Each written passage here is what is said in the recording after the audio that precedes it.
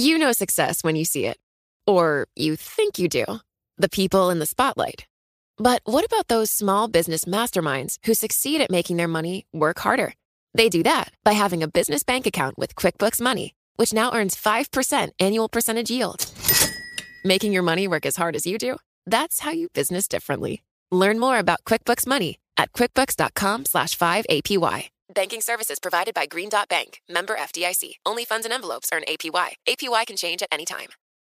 Collaborate for a greener future at the Bloomberg Green Festival, a groundbreaking celebration of the thinkers, doers, and innovators leading the way. From design and culture to technology, science, and entertainment. Hear from inspirational speakers and immerse yourself in climate solutions. July 10th through 13th in Seattle. Title sponsor, Amazon. Official airline, Alaska Airlines. Get 20% off using promo code Radio20 at BloombergLive.com/Green Festival.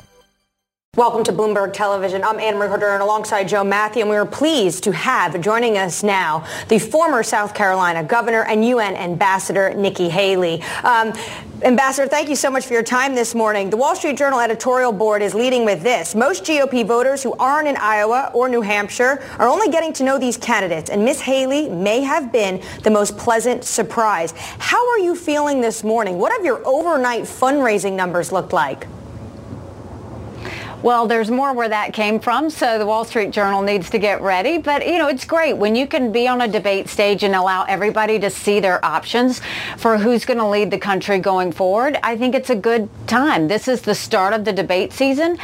We think we did really well. We're seeing that. We're getting support. It hasn't stopped since the debate was over last night all the way into this morning, and we welcome it. I hope your viewers will go to NikkiHaley.com. But I think what's really important is we have to focus on the issues at hand. How do we get inflation down? Too many families can't afford groceries. They can't afford their rent. They can't afford gas. They can't afford child care. 50% of American families can't pay for diapers, and 1 in 6 American families can't pay their utility bill.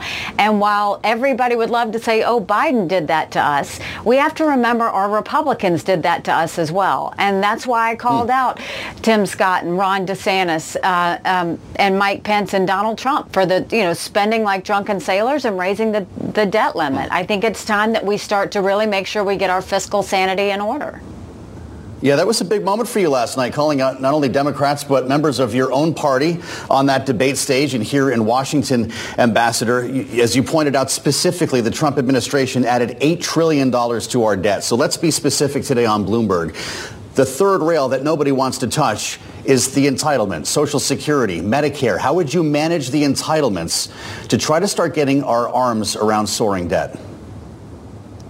Well, you've got multiple candidates on that stage that said they wouldn't touch entitlements, including Trump. And any candidate that says they're not going to touch entitlements means that they're basically going to go into office and then leave America bankrupt. Social Security is going to go bankrupt in 10 years. Medicare is going to go bankrupt in 8. So the way we deal with it is we don't touch anyone's retirement or anyone who's been promised in, but we go to people like my kids in their 20s when they're coming into the system, and we say the rules have changed. We change retirement age to reflect life expectancy. Instead of cost of living increases, we do it based on inflation. We limit the benefits on the wealthy, and we expand Medicare Advantage plans.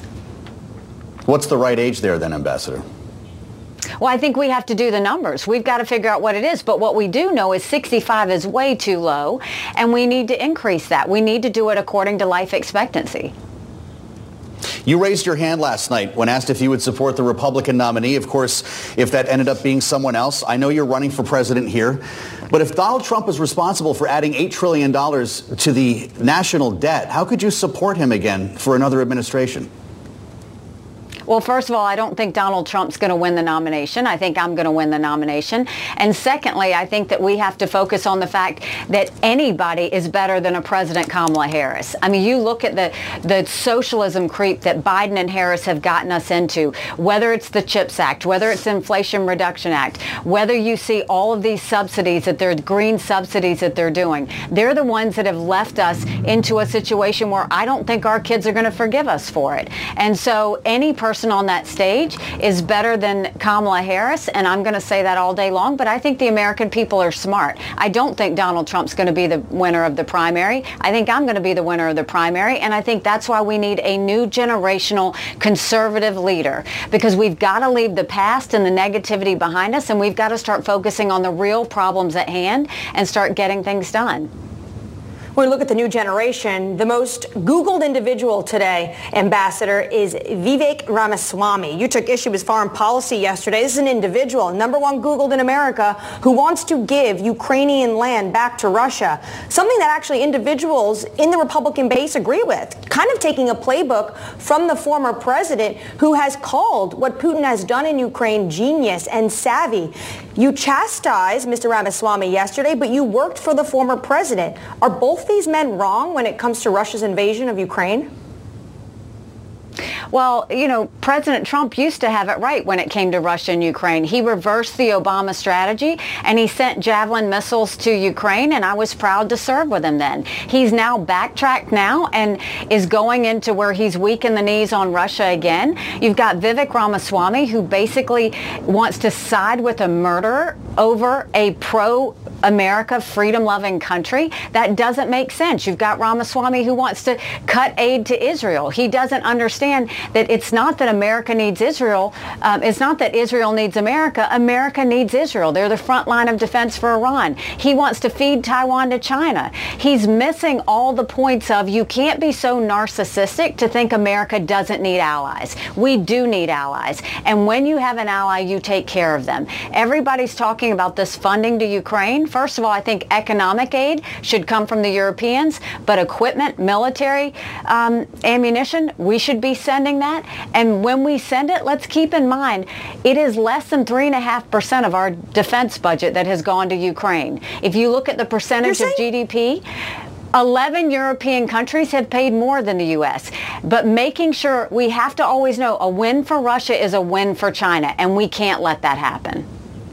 You're saying Trump did get it right at one point, but it was under the Trump administration that withheld millions of dollars, hundreds of millions, to Ukraine that was appropriated by Congress. Did they not prepare Kyiv well enough for this onslaught? Well, I think that, look, there was a problem with the fact that I think Trump had 2 sets of ammunitions that were supposed to go to military equipment and ammunitions that were supposed to go to Ukraine before Russia invaded, and Biden pulled it because he didn't want to upset Putin. This war could have been prevented. Biden was slow to the take. He didn't act strong enough, and that's what happened. And then you go and you add the Afghanistan debacle. I mean, the idea that we left Bagram Air Force Base in the middle of the night without telling our allies who stood shoulder to shoulder with us for decades because we asked them to be there. It was the green light Putin needed. It was the excitement that President Xi in China got. It's why Iran started building a bomb and North Korea started testing ballistic missiles. When they see weakness, that's when they smell blood in the water, and that's why we saw aggression. We need a strong American president who understands what it takes to keep Americans safe. And the way you do that is you make sure you defeat Russia when it comes to Ukraine, because that sends the biggest sign to China on not to invade Taiwan. The Biden administration at the moment is sending billions of dollars to Ukraine. They've also, under their leadership, were able to help expand NATO. Do you not agree with that? I absolutely agree with defending Ukraine, and I agree with the fact that we need to expand NATO. I mean, that's good to see, and I actually think that it should go further than that. I think that an invitation to NATO should go to Ukraine. They've proven that they're good military fighters, and let's keep in mind, Russia has never invaded a non-NATO country. They've invaded Georgia, they've invaded Ukraine, they've invaded Moldova. They don't ever invade a non-NATO country, so we need to make sure that we continue to expand NATO. And we also need to work with our other allies, India, Australia, Japan, South Korea, Israel. We need to start going to the Arab countries. We need more friends, not less. I have to ask you about an important issue on the campaign trail, Ambassador, that loom large over the midterm elections and will certainly be top of mind for voters, Democrats and Republicans, in this next election cycle, and that is abortion. It came up in the debate last night. You've suggested that there are no votes for a national abortion ban or, for that matter, a regulatory bill here in Washington. You made that point last night, but I know that your state of South Carolina has put in place a 6-week minimum. Mike Pence and some others in the Republican Party are suggesting a national 15-week.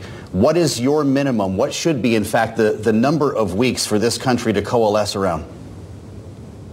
I am unapologetically pro-life, not because the Republican Party tells me to be, but because my husband was adopted and I had trouble having both of my children. So I'm surrounded by blessings. Having said that, I don't judge anyone for being pro-choice any more than I want them to judge me for being pro-life. We didn't need unelected justices deciding something this personal and this important. So I think it was right to send it back to the people to decide. If the people of South Carolina chose 6 weeks, they decided. I'm happy with that. Other states have chosen other things, but at least the people's voices are being heard. The debate that happened last night was whether there should be a federal law. And I think there is a place for a federal law. I think that most Americans, but we have to decide, in order to get a federal law, you have to win a majority of the House votes and you have to get 60 Senate votes. We haven't had 60 Senate votes on the pro-life side in over 100 years. So we need to come together on consensus. Where is the consensus? Let's agree that we should ban late-term abortions. Let's agree that we should encourage more adoptions and good quality adoptions. Let's agree that doctors and nurses who don't believe in abortion shouldn't have to perform them. Let's agree that contraception should be accessible. And let's agree that no state law should tell a woman who's had an abortion that she's going to jail or she's going to get the death penalty. Let's start there. We have to humanize this situation. I'm not going to be a part of demonizing this issue. It's personal for everyone, and we need to treat it with the respect that it deserves. Ambassador, thank you for sharing some of your also personal experience with this. Pence says every candidate, though, should support a ban on abortion before 15 weeks as a minimum nationwide standard. What is your minimum? First of all, why put women through this? Why put men through this in a way that they're going to hate each other and demonize each other? We don't have 60 Senate votes. So where is the consensus? We have to figure out where we ban late-term abortions. But the American people want to know from you, as a woman as well, where you would stand on this. A lot of candidates have come out and said they're either for 6 weeks, they're for 15 weeks. What is your number? Well, first of all, I'm for whatever the states decide where they are, but I'm also going to tell you my job is I'm going to support or promote saving as many babies as possible and support as many moms as possible. Wherever those 60 Senate votes come down, we're going to do it. If you can't get 60 votes, you can't save babies. So it's going to require a lot of coming together and figuring out where people are, but we're not going to divide our country over this issue. We're going to bring our country together, and where we can get 60 votes, that's what we're going to do. Can we have an honest conversation before we let you go, Ambassador, about Donald Trump? He chose not to attend the debate last night because of his commanding lead in the polls. It's difficult to discount the trajectory here. I know you don't think that he's going to be the nominee, but he's leading the field by anywhere between 20 and 40 points when you look at the poll. I remember the day you endorsed Marco Rubio in the 2016 campaign. You said, "I will not stop until we fight a man that chooses not to disavow the KKK," referring to Donald Trump. "That is not a part of our party. That is not who we are." With that said, your party seems to be in love with Donald Trump. What is your path to the nomination?